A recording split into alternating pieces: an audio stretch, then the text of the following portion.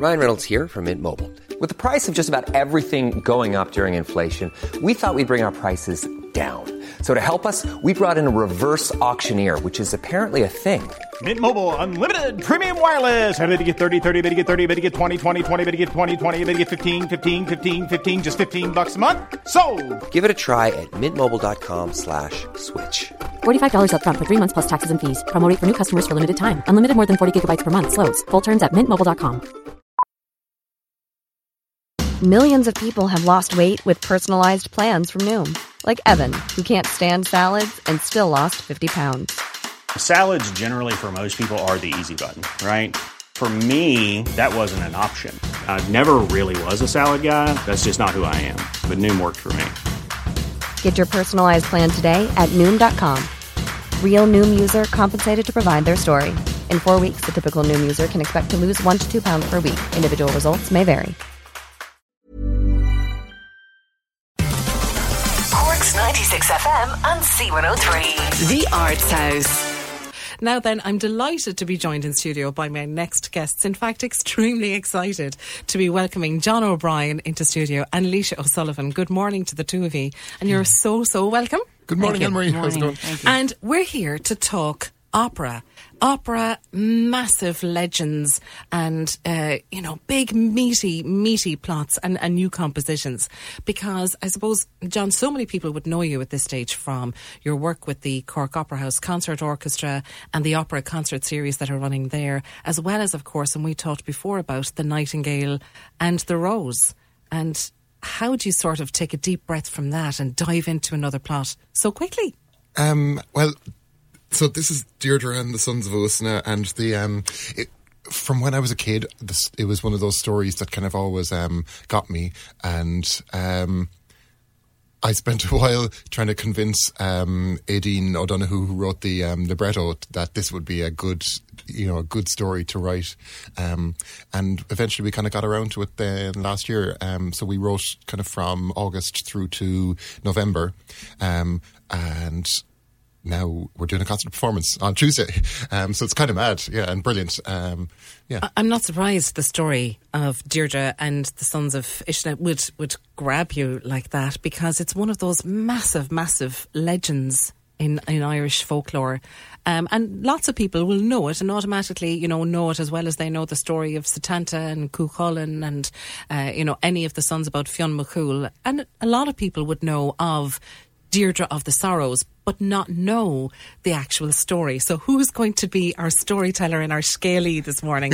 Because, at the heart of an opera is the plot and the story.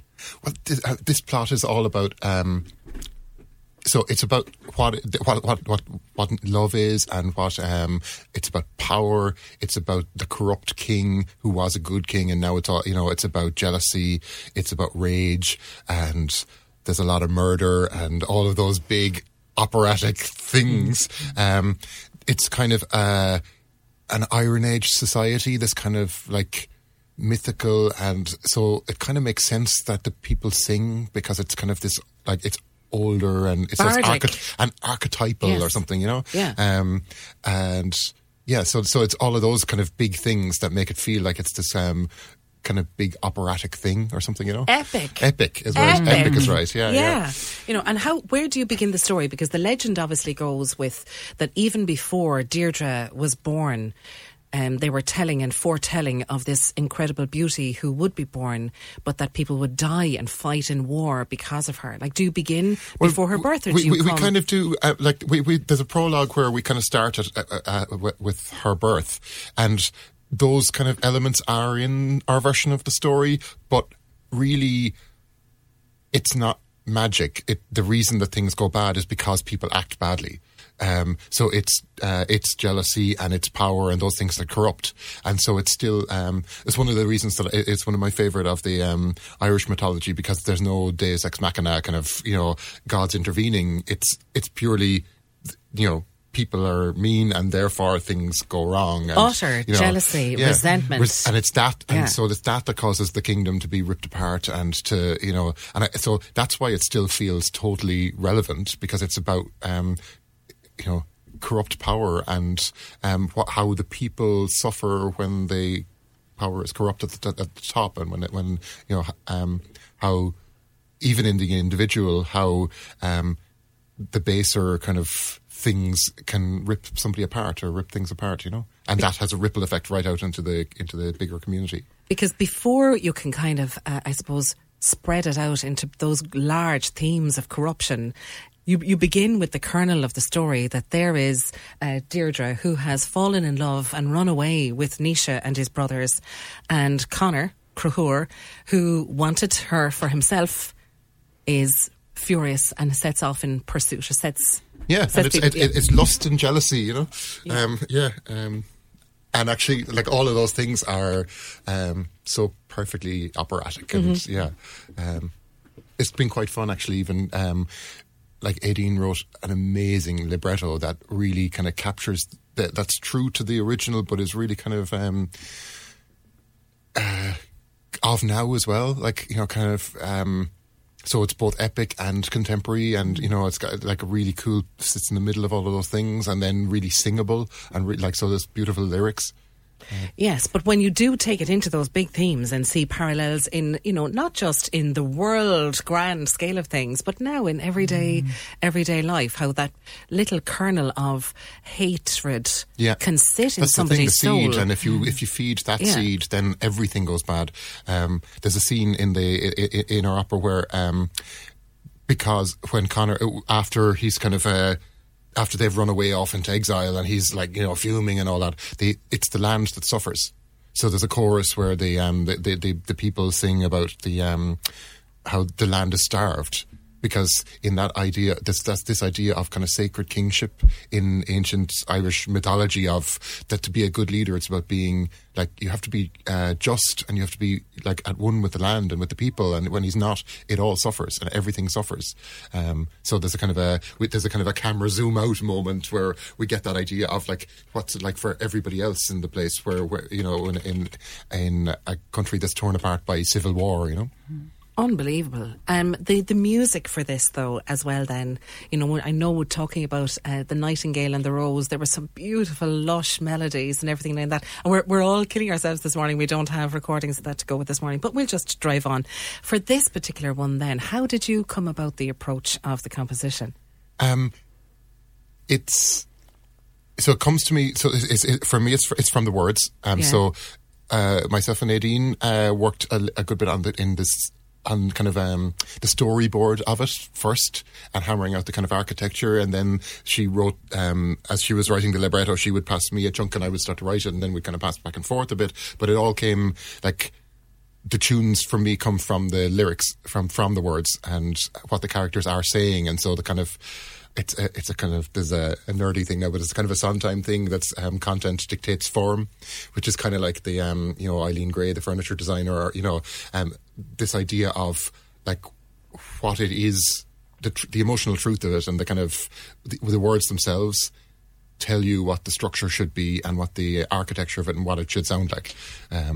So, yeah, I don't know if that makes sense. But no, it utterly does. I mean, if characters are singing to each other of love, if Deirdre is falling in love with Naoise for the first time and she sees him, and, you know, Conor is in a rage, and, you know, the battle is ensuing, and the red-branched knights are all involved, and, you know, there's a little sneaky kind of diversion going on and all that sort of thing, well, then the music does. It is, yeah, and I think that there are parts of it that, like, we do all of those things. We're very lucky to have Alex Petku on the gig, and so there's lots of, you know, it's 4 timps and a marimba and bass drum and all sorts of banging, lots of things, lots of pieces really of wood and sticks. Really traditional instruments going on there, John. and the marimbas. And all sorts of things. And Ciara Moroney then is playing the piano on it, so she's the rest of the orchestra for this concert. So, yeah, but for this, of course, I mean, like, you have that whole tapestry, is a word you refer to quite often. You are now sort of really adept at stitching together a tapestry of musicians in Cork at this stage. Like, you know what you're weaving almost before you hear it, don't you? Kind of. What was really cool about this was that, particularly the singers, that, like, Magella and Kim and Ron, and, you know, we knew the cast when we were writing So we're writing specifically for everybody's voice.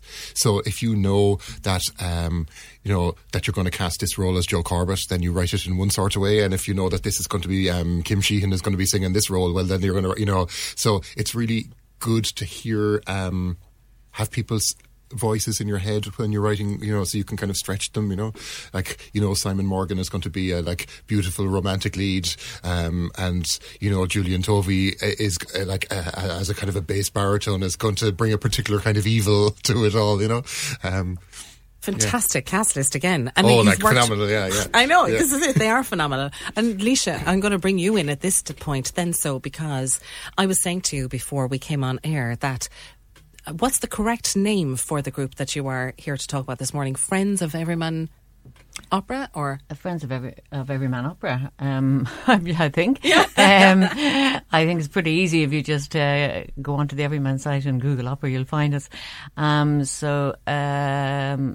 A couple of years ago, a number of years ago now, I by chance saw one of John's productions, I Pagliacci.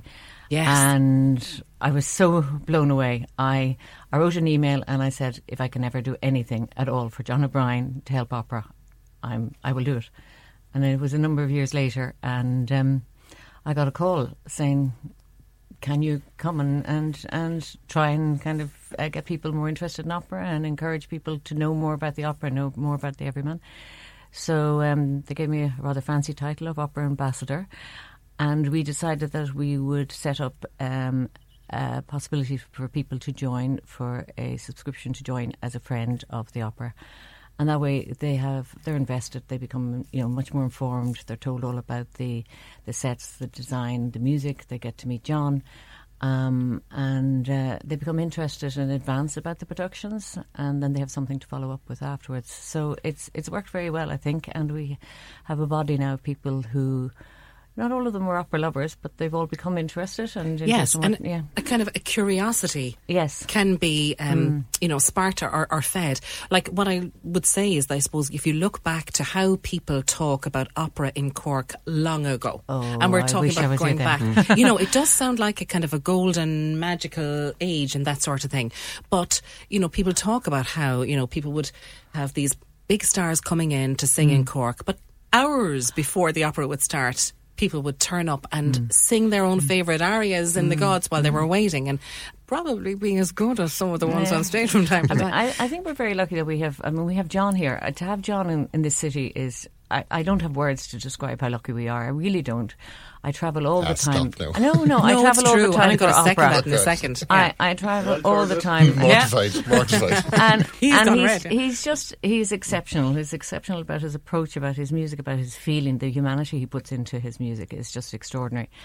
And I've heard so much. I grew up in Dublin, but I've heard so much. Anyway, I'm not probably old enough, but I've heard so much about the time when opera was so much part of the fabric of Cork City, and everybody loved it, and it was loved in all parts of the city, and everyone had massive collections, and they knew the difference between one artist and another, and which operas they sang best and where they weren't so good, and I suppose I'd love if opera became more well known in Cork, if people realise what an extraordinary art form it is.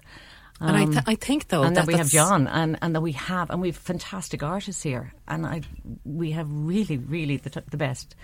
And yet lots of people don't know that we have them here, so I'd love more. But I think we are sort of in the middle of a kind of an era now where it is starting to grow again. I hope so. I think so, yeah, I do think so. I think, you mentioned Pagliacci, and the fact that was such a surprise for everybody. What the Everyman did with Pagliacci at the time and the whole staging of it was just sensational. And immediately it got national recognition and it won a raft of national awards. And suddenly people were kind of going, opera in Cork, what's the story there? And that, I think, sort of was the production maybe that sparked a little ripple of excitement about what could actually be done, because nothing like that had been done for so many years. And ever since then, that tapestry that has been woven is woven around you, John, like it or not, at the moment, and you do need something or someone to be at the fulcrum of something when it happens, and because that's what sustains a continuity in the threads as they are being built up. And we are so lucky to have you not just as a musical director, but as a composer. I know you're running your hands through your hair going now saying, stop. Well, what I was going to say is kind of that if you look at it from my point of view, it's the same but the exact opposite. So in order for me to work here, I need support. Yes. So I have the support of lots of fellow artists and makers and technicians and designers and all those kind of people. What we do need is the support of audience. So when we need people to buy tickets to things, because if they don't, it's on such a knife edge. It's on such a knife edge financially because it costs so much money. Because we're in Cork rather than in Dublin or in Berlin, or it's really hard to get funding. So it's much easier to justify funding if there's people buying tickets. It's what we're trying to do with Lisa, with making with friends and kind of trying to start to grow philanthropy again. It means that investment, even if it's a smaller amount of the total budget, and we're looking for Arts Council money to, the fact that we're showing that people here are interested enough to invest in it means that it's harder for the state bodies to kind of ignore it or to turn it down. So from my point of view, it's a kind of a movement of people and a movement of artists and a movement of supporters and like patrons and audience. And actually, if there's no audience, well, then there's no point in doing it. So that's the only reason. So I'd say the same. Back. All right, okay. We're going to come back and talk about the audience right after this. Cork's 96 FM and C103. The Arts House. And you're listening to the Arts House on Cork's 96 FM and C103. I love, there's a message after coming in here in the middle of all those book entries. It says, fascinating listening to Lisa and John this morning. Lisa is a wonderful ambassador for opera in Cork, and John is so incredibly gifted. I'm so looking forward to Tuesday night. It's a stroke of genius to reimagine our Irish legends into opera, and John is the maestro. Well, Mandy, fair play to you for sending that particular text in. Lisa, I'm going to come back to you, in terms of being an opera ambassador and talking about philanthropy. Lots of people might think, well, that's not for me, that's for other people. It is for everybody. Yes, I think it's for everybody, and I think we can all be we can be involved in philanthropy in different manners and different ways, and many of us are. And it's very difficult at the moment because there are so many demands and so many needs. But I think we have to be conscious. For me, anyway, we're very proud of our Irish heritage. We're very proud of our literature and proud of our music. And I personally think we can't always look back for that. We can't just keep, replaying and retalking and talking about all the great artists we had, and they are, they were wonderful. When we have so many artists now, and we need to support those artists. So looking forward, people won't kind of go back and go, well, Ireland was fantastic, and the early 20th century or whatever, but what happened? Because suddenly they gave up on culture. They just became, there was a void. And I think looking forward, I think it'll be wonderful that they can come back and look at these operas and go, oh my God, somebody produced this, and regardless that it was hard times or financially or whatever, that they gave this back to the people. And, it's culture for me, it's necessity. It just feeds who I am, and I'm well aware of all the other necessities we have in life. We all need food and shelter, and that we can't cope without them, we can't survive. But I think to blossom and flourish as a society, we have to include culture. So I would encourage anybody to be more involved. And John is fantastic because he gives back. And when he talks about the audience, I think that's important. He relates to the audience. He writes for the audience. He's not writing he's writing for his artists, and of course for himself. He has to address his own need. I know he just has to compose. I mean, there's no question to me about how can he change over and do an opera. He just has it in his head and he has to get it out. But he has the audience in mind, and it's always accessible, and there's always something that the audience loves and the audience takes away. And for an opera that's new, that you've never heard in your life before, and it suddenly comes at you, and if you come away and there's a bit that you just love and it's in your head and you're singing it, that's an extraordinary gift. And so I think John's exceptional, and he comes after and he talks to people. He tells them why he loves it. He tells them why he wrote it like this. He tells them what it was important to do. So it's the combination we have here, I think. I am so heartbroken that we literally have like 20 seconds left. I have to let the last 20 seconds to John. You know, you mentioned 1,000,001 musicians and singers, and we're in a golden era, I think, at the moment in Cork. Yeah, like this is really cool. On Tuesday night, we have some so it's Kim Sheehan, who is like phenomenal, world class singing. She was the Nightingale, and we saw her in Rigoletto in the Opera House, and she's from Kinsale, and or from Myrtleville. She'll kill me. We have Magella Culla, who's hail Magella Culla. Your time is up. We have Ronald Sam, who did Pagliacci. We have Julian, Joe Corbett, Simon Morgan. No, we can't get through the entire list. But what we'll do is recommend to people that they go on the Everyman website and see how they can too become friends of Everyman Opera. We wish you all the very best of luck with Deirdre and the Sons of Ishna, one of the most glorious stories. It's only for one night on Tuesday night. It's a concert performance, yeah. That's it. Listen, we're completely out of time. Cork's 96 FM and C103. The Arts House.